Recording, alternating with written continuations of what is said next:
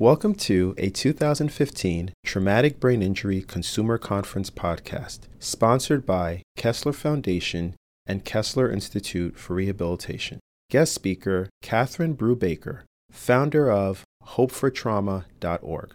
This presentation was recorded on Thursday, September 24th, 2015, and was hosted by the Northern New Jersey Traumatic Brain Injury System, with support from the National Institute of Disability, Independent Living, and Rehabilitation Research, Administration for Community Living, U.S. Department of Health and Human Services, Washington, D.C., grant number H133A120030. Our next speaker is Catherine Brubaker. Catherine is the founder of HopeForTrauma.org, an organization committed to encouraging a national conversation about brain injury, its invisible challenges, and the impact on survivors and their families. Catherine is a two-time survivor who in 2014 rode her recumbent cycle 5,390 miles across the U.S. to raise awareness for brain injury. Catherine has shared her journey of hope around the country and helped empower individuals with her message of freedom and the power of self-advocacy. Please give a warm welcome to Catherine. Thank you. Thank you. Hello, my name is Catherine Brubaker. I am a brain injury survivor, and this is my story. I came from a humble Christian home. I was one of 3 children. We had a very simple life. My father read bedtime stories with a moral lesson to us every Friday night. We were raised with clear, simple values. We still have those storybooks today. My father was a self-employed contractor. My parents made the decision to put 3 children through private church schools. Even as a young couple, they had their priorities in order. They made many sacrifices. They sent us to private academy. My mother, father, and all 3 children held jobs in order to make this possible. My parents stayed in the original home they bought when they were very first married, making our education a priority over keeping up with the Joneses. I was the very first person in my immediate family to finish college, receiving my bachelor's in science and psychology from Pacific Union College in Napa Valley, California, which was also a private school. I was published with my professor in the Western Psychological Association. After college, I taught in special education for many years. I then went into sales management and into business consulting and into the financial services industry, where I found most of my success, serving members of our military. When my father passed away unexpectedly in 2005, they handed me his boots and his wallet.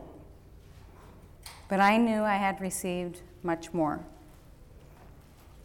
I had clear values because he led by example.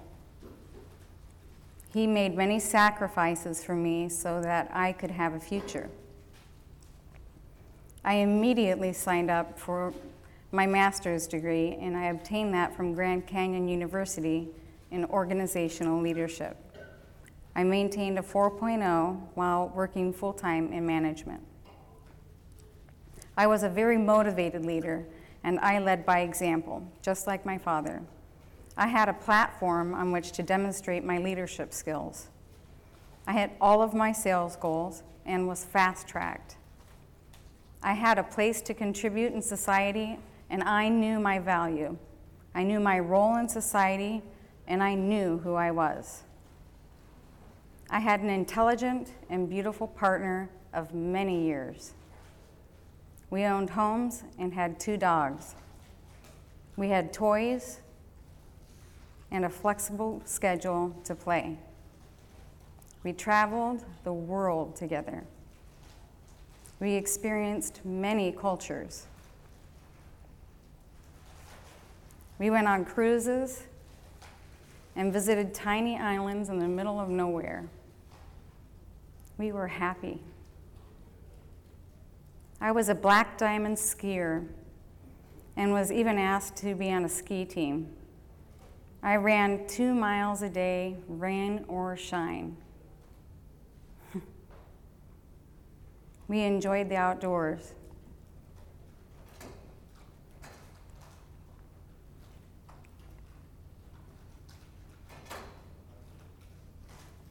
I was at the top of my game.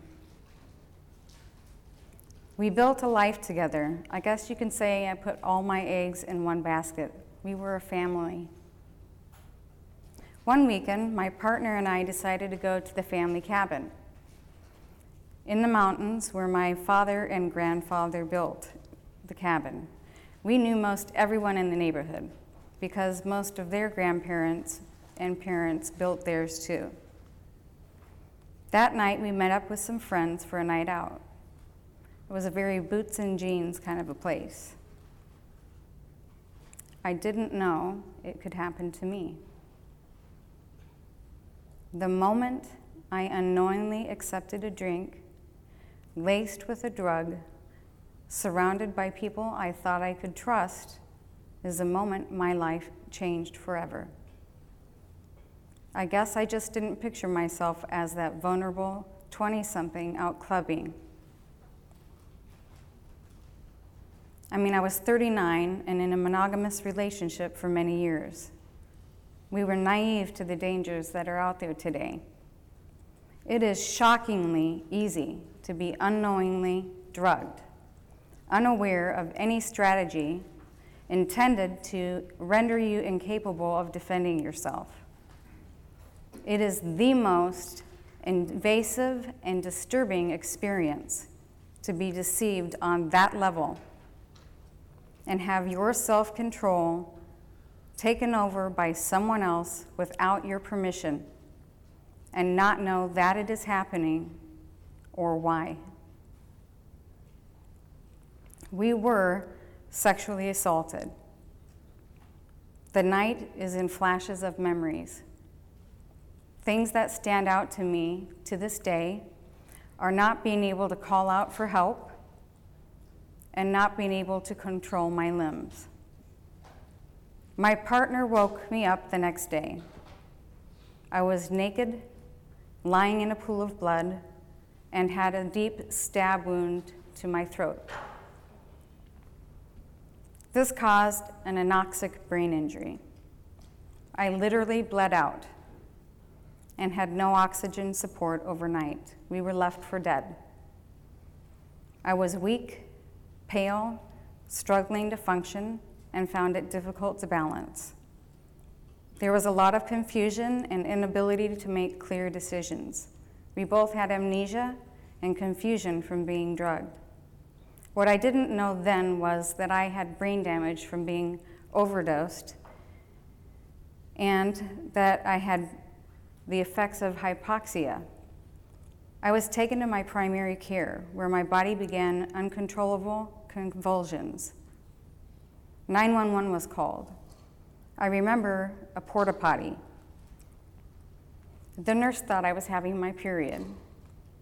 I knew I had already gone through menopause 5 years prior, but I couldn't find my words. I was still hemorrhaging 3 days later. My heart rate dropped to as low as 38 several times.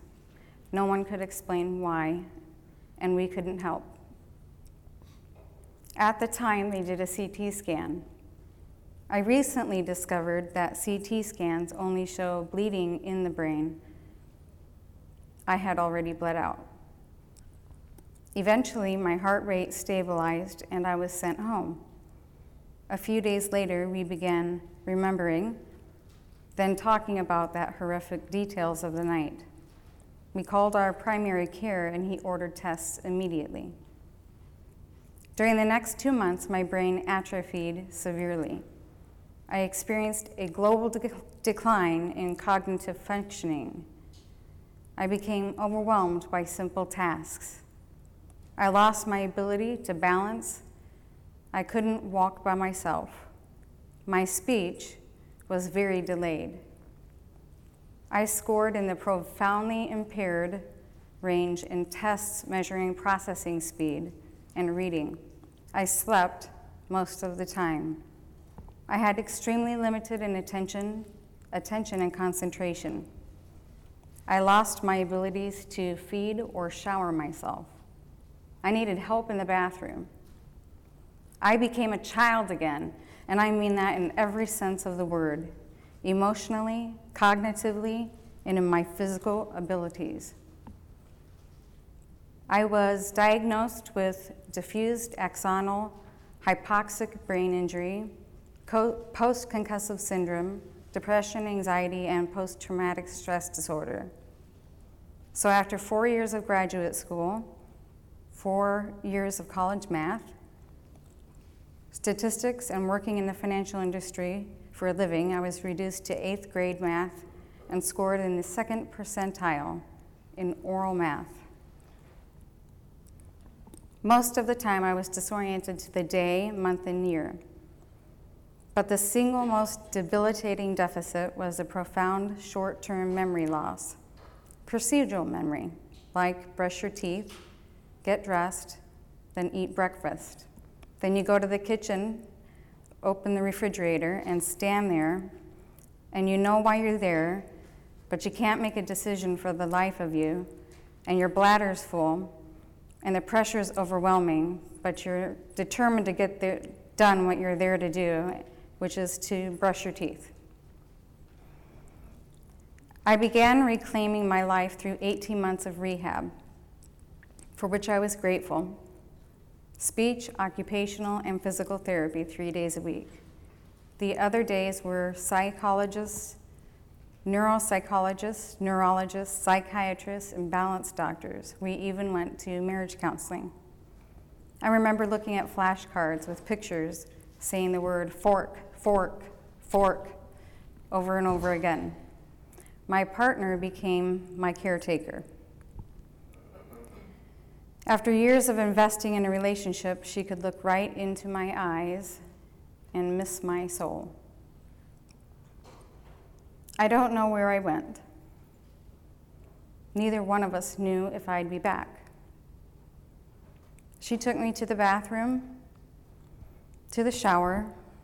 She fed me, brought me toast, put up with my temper tantrums, my endless crying, took me to every doctor's appointment, put me to bed, fought the insurance battles, managed the onslaught of medical and legal papers, and fought for justice. Caretakers, does this ring a bell? For those of you who do not have support, I highly recommend reaching out. If you do not, you will burn out. You cannot love someone else unless you love yourself first. I had major changes in my personality. I had temper tantrums like a 2-year-old over ice cream. I would cry all the time for no reason. I slept all the time. I slept during appointments. I would last 15 minutes. Then my doctor would take her next appointment in the room adjacent. Some of my therapy would be life skills, like using the microwave to make oatmeal. It would take the entire 45 minutes. Get the bowl out, get the spoon, put the oatmeal in, put the water in. I had lack of judgment, like not being able to drive, but I thought I could. So I would wait for her to fall asleep, and I knew Dairy Queen stayed open till 10. So I would take the keys, and it was right around the block, and I went over a few curbs, and there are a few dents in the bumper.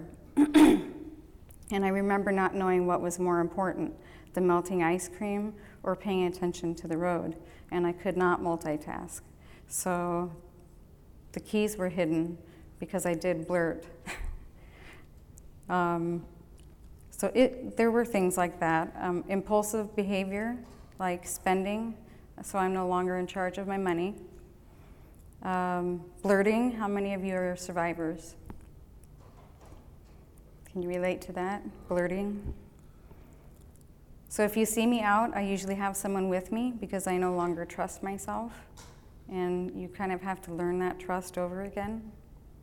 It's like going through a loss, like the death of who you used to be. And you have to go through all the stages of grief. Denial. I'm not that disabled person. Angry at my circumstances. Control. I'm going to take it out on the people closest to me. Bargaining. How long am I going to be like this? I remember asking, am I going to get better? And the answer was, let's see where you are in a year. Then after a year, is this going to get better? And the answer became, let's adjust your expectations. That was a long ride home. Then, of course, the depression. I ate a lot of toast and watched a lot of Lifetime. Acceptance we'll talk about later. I began to have problems with my blood pressure. I started to pass out or get lightheaded every time I stood up. Then things began to get more serious. I developed severely painful attacks, chest pain, bradycardia, low blood pressure. I would sweat profusely. As a result of my anoxic brain injury, I developed dysautonomia, a failure of the autonomic nervous system. The parasympathetic and sympathetic systems no longer communicate with each other, and my body quit regulating my heart rate, my blood pressure, digestion, body temperature, and blood pools in my legs and abdomen. Orthostatic hypotension. There is no cure. The electric signal was no longer getting to my heart, so I received a pacemaker. I was given blood pressure meds to increase my blood pressure. I'm currently on the maximum amount of medication possible, so we treat the symptoms. Elevate the head of my bed, rapid water infusions, high salt diet, midodrine to increase the blood pressure, and fludrocortisone. On the way home from the pacemaker surgery, we were in another head-on collision. An elderly lady turned left in the intersection right in front of us. We were going about 40 miles an hour. We hit her, then hit an 18-inch aqueduct. My partner managed to thread the SUV right between a light pole and the boulder size of a vehicle with inches to spare. It happened so fast.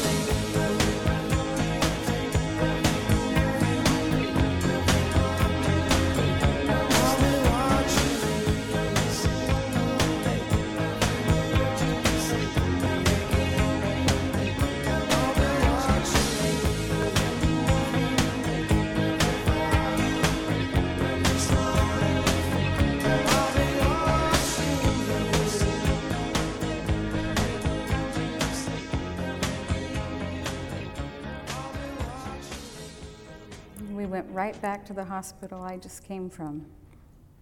Here I was thinking this is my new bottom. Bedpans, stool softeners, pressure stockings for my entire legs, a dark room because light is painful, sunglasses, harnesses for walking, unbearable headaches, tendonitis that never goes away, flashcards. I knew the drill. This was my world for a month, and then I was transferred to an inpatient facility for another month of therapy, and of course the outpatient therapy that followed. So after 4 years of college algebra and statistics, I'm reduced to 6th grade math, and I still can't add a tip. I still struggle with reading and awkward social situations.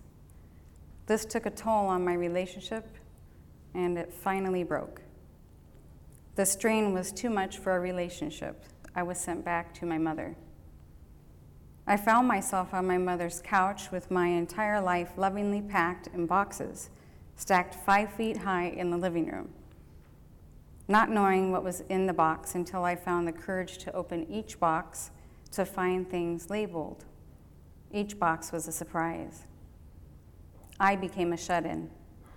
My mother would encourage me to go to the grocery store with her on senior discount day, but even that was overstimulating. The overwhelming experience of people walking towards you while you're gripping the cart for dear life, and you simply stop because your body doesn't know what to do with all of that information. And then 50 choices of shampoo, really?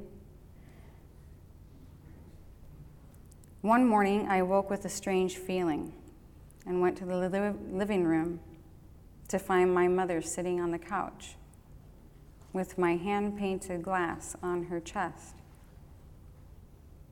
She had passed away just hours before.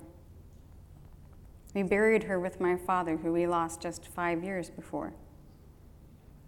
I now live in the care of my brother in the same house, in the same 10 by 10 room I was in when I was in a crib. And even though I had met a few friends on the internet, I decided that I had had enough. I attempted to take my life. I sent out 3 text messages with the words, "I love you," which caused some curiosity. Luckily, my aunt did find me and called 911. It was a serious attempt, and I was hospitalized. My brother decided to ride a bike to work. I didn't want to be left out, so I went with him to the bike store. I was still using a walker. I picked the prettiest bike in the store. I found out I couldn't balance a bike and was sent to Sun Cyclery, where they sold recumbent trikes. I had never seen one. I wasn't happy until I got the fastest recumbent bike made in the United States. I rode around the block, then 10 miles, then all the way to Grandma's and back. And one day that wasn't enough, so I went across Tempe Town Lake, and then I saw him. There was Dan, a stroke survivor. We screeched on our brakes and almost hit each other. We were riding the same trike. We even had on the same color jerseys. And when he spoke, his speech was delayed. And I thought, someone like me. He showed me his card, and on the back of his card, his plan. He was leaving in 6 weeks. So I went back to my 10 by 10 room, and I looked around at what my tiny little shut-in life had become, and I thought without hesitation, I'm doing this. I had 3 months to raise more than $10,000 and train, and I had no idea how I was going to do it, but I was going to do it. So I sat in the kitchen of my new friend, Joanne Berger, who's sitting right over there, who helped me set up a GoFundMe account, and my new friends who I barely knew, who threw a huge fundraiser, and my friend taught me to use a bus and the light rail. In 6 weeks, I raised over $10,000. And that was the first time in my life I had ever asked for money for myself. A chance meeting while riding bikes has turned into a cross-country journey for two Valley people. Catherine Brubaker and Dan Zimmerman are 4 days into a bike ride that will take them from the West Coast to the East Coast. The grueling ride is symbolic of what they have overcome. Both suffered traumatic brain injuries. Kevin Kennedy has more on their Connecting Arizona journey, an inspirational story. 4 years ago, this wasn't possible. Catherine Brubaker was assaulted. It absolutely is debilitating. During the attack, oxygen to her brain was cut off, the damage extensive. I lost my independence. I was very angry and sad for a long time. A corporate executive with a master's degree, Catherine became a child all over again. When I was tested by the psychiatrist, it took me back to 6th grade levels. Unable to walk or talk for months, she has fought back. Hope and inspiration found on 3 wheels. I am living. I choose to live. This bike has given me more freedom than I ever thought possible.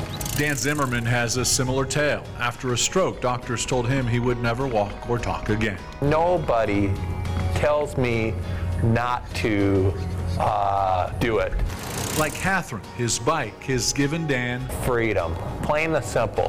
The past few months, Dan and Catherine have been training, preparing for a ride many would think is crazy. The moment I decided to do this is when I took back my life. Together, they will ride 5,200 miles from Washington to Florida, each with a purpose. Hopefully, I give hope for stroke survivors. I want to show others that you can achieve something beyond your wildest imagination. Dan came up with the idea last year. The ride expected to take 5 months. My legs strong, breathing strong.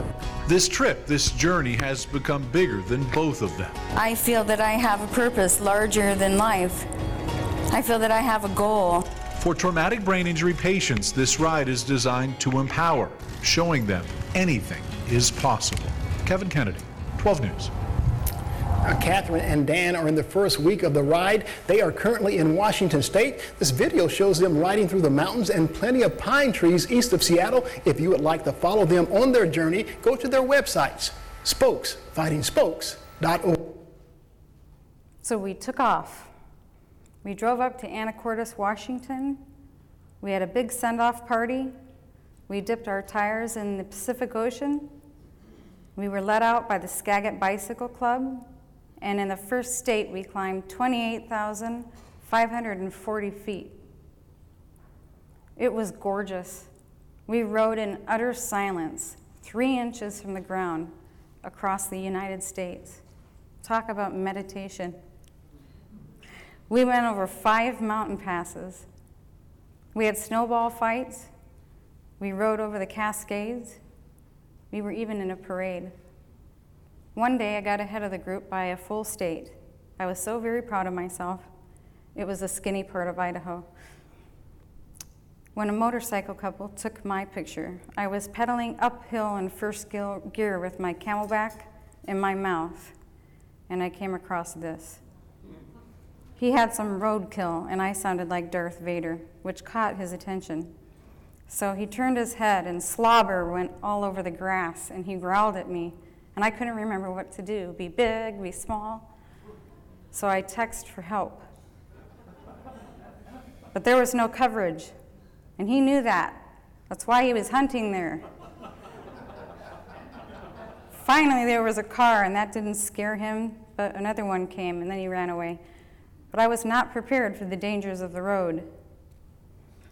We went on over the Continental Divide. We turned southeast and followed the Lewis and Clark Trail. And as I began to tell my story, people began to tell me theirs.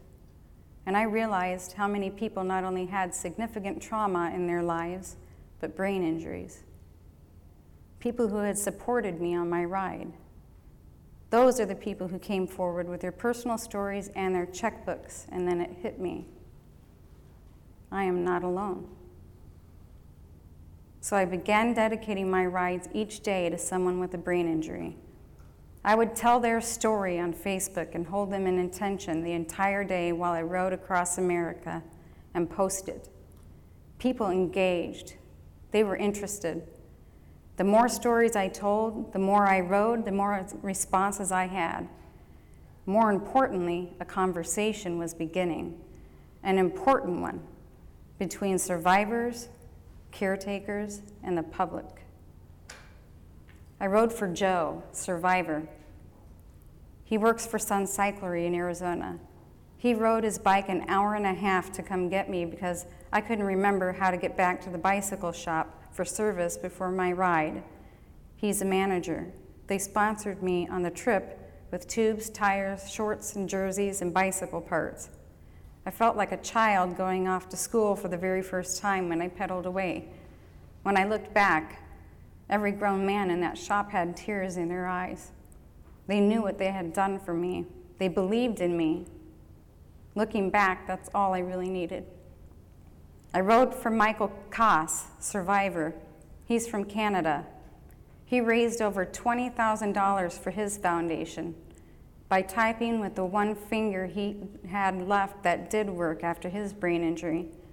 He donated to my ride without me knowing and followed my progress.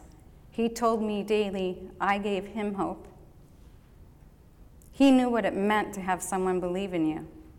He speaks about brain injury and has a documentary. He has an amazing story of survival. I rode for Drew Forsey, survivor. He's a cyclist. He had an accident. His mother followed my journey. I met Donna O'Donnell Figursky, caretaker and spouse. She hosts a brain injury radio show called Another Fork in the Road. I started by telling my story on her show.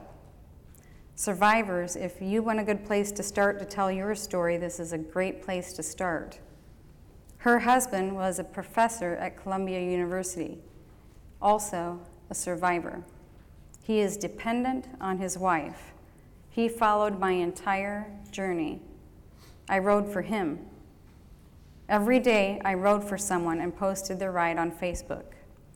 Then I discovered Facebook brain injury support groups. I never knew there were so many of us, all talking about the same challenges: isolation, lost friendships, lost family, nobody understands me, I don't know who I am anymore. I became a monster today and yelled at my children, and supporting each other. I drove for the very first time. I got my first apartment today. I walked in heels at a gala event. I started dating again. Woohoo! The discovery was pivotal for me. I wished I had discovered this in my early recovery. I started this ride to take back my life, but I realized not only was I giving people hope, but for the first time since my brain injury, I had a purpose larger than myself. We made it a point to hit the news in every state. After hearing our story, one woman actually stopped her car, got out, and hugged us. Complete strangers would bring tomatoes from their gardens and stay for dinner just to hear our story. We rode our trikes right into the television stations, and they would take us on the spot. A turning point for me was Mount Rushmore. Mount Rushmore is about freedom and the struggle for independence. Looking back, it was no coincidence that our journey brought us to that place. Here we were taking back our freedom. These men pursued their dreams of freedom during times of trial. We were pursuing our dream of freedom and independence through our trials, one petal at a time. And it wasn't just my freedom that mattered anymore, because I was not alone. The monuments are overwhelming in size. The irony was, I was right next to Dan, my riding partner, who has an obvious limp from a stroke. He made it all the way through the park that day walking. I did not. The sheer size of the monuments are overstimulating for my brain to process. I had a hard time explaining why I could ride my bike across the entire country and still need a wheelchair to get through the airport. I knew I was overstimulated and couldn't balance. A conversation took place that day, a life-changing conversation. Someone told me, "Catherine, you are not disabled. Someone who cannot walk is disabled." I have disability. I even have the tag that goes in your car. I cannot drive, but I have the tag. And that's it. I realized people don't see my brain injury. They don't see the daily struggles that I have to keep organized, my daily tasks, problems concentrating, remembering what day of the week it is, challenges reading, getting overstimulated, explosiveness. Survivors, can you relate? I felt invisible. Something rose up in me. So I wrote my battle cry. I am a survivor. I will not go down quietly. I ride for freedom. I ride for hope. I ride for those who can't. I ride for those who won't. I ride for those afraid to have a voice. I am the face of TBI, of PTSD. I am not invisible. See my face, hear my cry. I am a leader. I will not go down. Rise up with me. Lift us from the chains that bind us. Let us ride free. Our light will shine bright for all the world to see. I became passionate about the media. I was on a journey of hope with the message of giving the invisible a voice. I was tired of being silenced, misunderstood, abandoned by friends, and invisible. I kept seeing it over and over again in the chat rooms. Hundreds and hundreds of posts, people crying. It became very clear that I had not only a desire, but the responsibility to not only tell my story, but to start a conversation, a larger conversation. One time we rode up to McDonald's. There was a lady in a wheelchair who had just had a stroke. She was curious about our trikes, and we shared our stories. And tears began to well up in her eyes. And she reached up around our necks. And she just clinged to us. And she looked us right in the eyes. And she said to us, "I will walk again." And she said it with such conviction, it just took my breath away. And I thought I had just come from my 10 by 10 room in utter isolation to I'm out for a bike ride, to I'm not alone, to I'll ride for someone someday, to I'm giving people hope, and it blew my mind.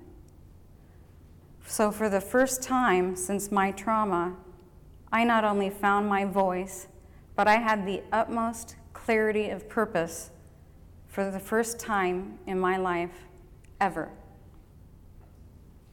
We rode our trikes into every news station we could find, and they took us.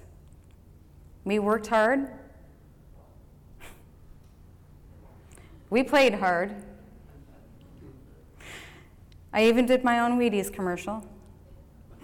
We got stronger and stronger until one day we did a century ride. That's 100 miles a day. And then another, back to back. It was like riding through the history of America. We rode the Lewis and Clark Trail, the Katy Trail, the Natchez Trace, followed the Trail of Tears. We even saw the Underground Railroad. I physically saw towers where slaves hid during the day, places I've only read about were right in front of my eyes. And as the seasons changed, I began to change. I began to understand the sacrifices made in this country and for this country and what my freedom really means to me. We saw more beauty than I can ever capture or express as an artist. Roads lined with picket fences. I found joy in little things. These are what the people who supported me gave to me. They are precious and priceless to me. For two survivors who had just had their lives suddenly snatched away from them, this is perhaps the most beautiful journey two human beings can have. We found our independence. We found our freedom through triking. And then it happened. One day we rode over the hill and saw the ocean. I didn't know whether to laugh or cry, but we turned left and kept going. Then we got to Florida and headed south. Along our journey, we stopped at a bike shop for a break, and I ran into Michael Gladwin, consequential stranger. I told him our story. I had no idea he ran the largest cycling club in Florida. We gave him our card. We finally got to Key West. The tourism office arranged for NBC to come all the way down from Miami to film Sand Castles. But they were interested in filming our finale. However, it was a day earlier than we had planned. So it was decided by the group that we were unable to accommodate 8 miles to meet the press. So I packed an overnight bag, zip-tied a toothbrush to the frame of my trike, and booked a hotel in Key West for a night to attempt to salvage the finale. This is how I spent my Thanksgiving in 2014. I crossed the 7-mile bridge. I had every emotion possible. I let go of my mother. I cried so hard I couldn't pedal. I let go of my attackers. I even forgave them. I let go of my fear, my anger, and mostly, I saw myself as a survivor. And in that moment, I realized I had accomplished something monumental. I finally found my freedom. It was symbolically and literally the end of my journey. What I didn't know was it was the beginning. It was my big girl moment. I did not connect with NBC, but I walked into a radio station and the host put me on air within 2 minutes. I was broadcast all over Key West, Miami, and Fort Lauderdale. When I rode down Duval Street on my bike with 3 wheels and a flagpole, people were clapping. They knew who I was. I met people who bought my Thanksgiving dinner that night and left without telling me they had done so. My friends flew in the next day and helped me set up the next morning to have a finale the way it should be. So I waited for Dan to come around the corner, and my friends waited in line for our turn for the pictures.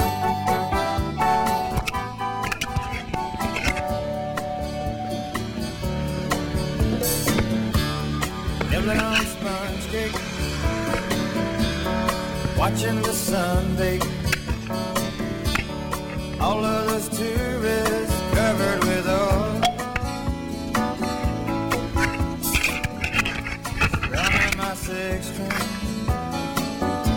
on my front porch swing. Smell those shrimp, they're beginning to boil. Wasting away again in Margaritaville, searching for my lost sugar and salt. There you go. Good job, kids. Some people claim that there's And back to food bike. Yeah. To it.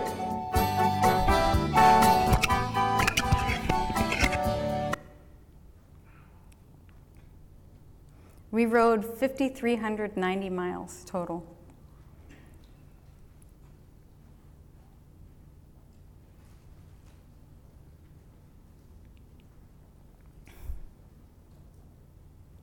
What I learned was sometimes the bad things that happen in our lives put us directly on the path to the best things that will ever happen to us. When I returned, I spoke at the retirement center. 5 people bought recumbent trikes. Jack is one of them.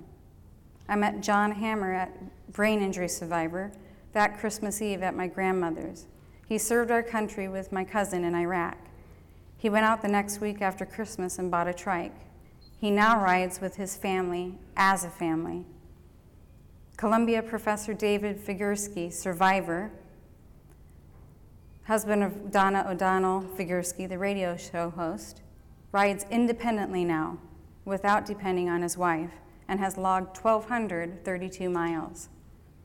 Drew Forsey got his trike. He's an avid rider. He is now also rock climbing. I actually got to meet his mother in Denver. It was an emotional meeting of consequential strangers.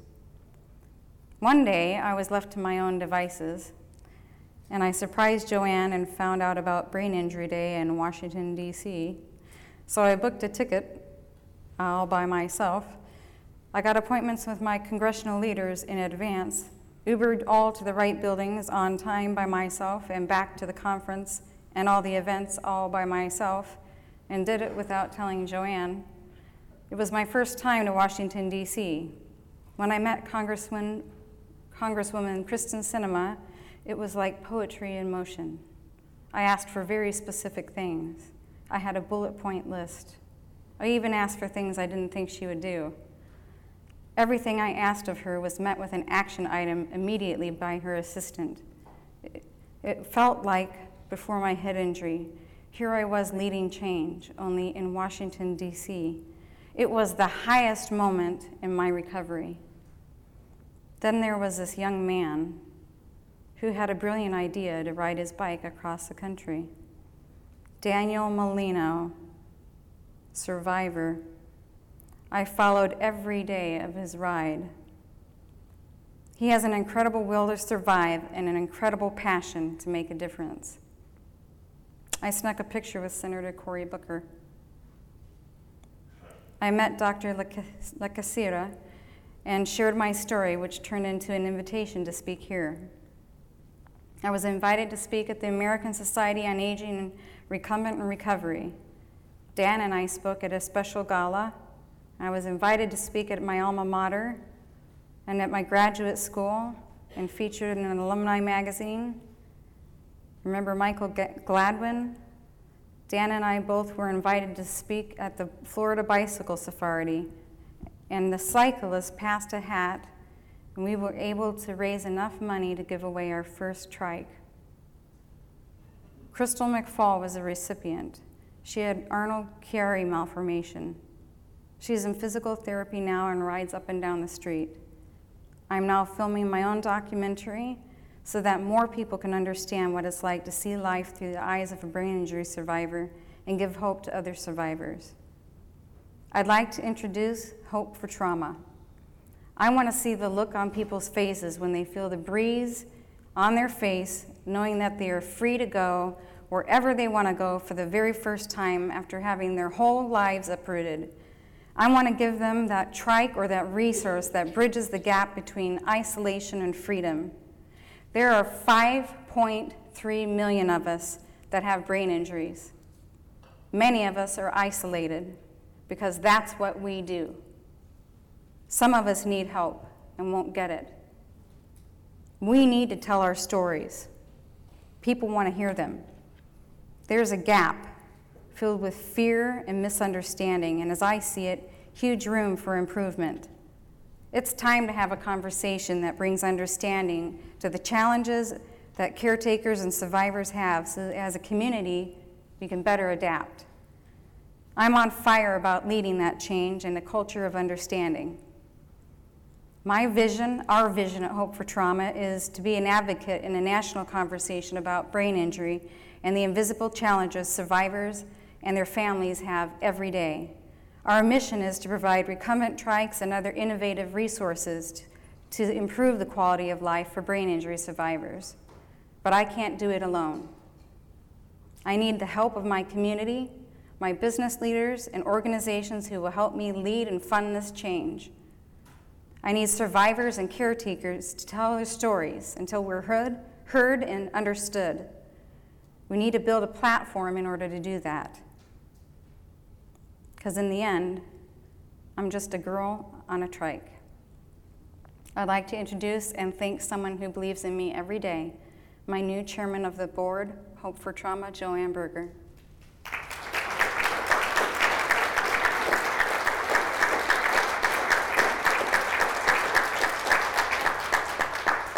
Thank you for your time.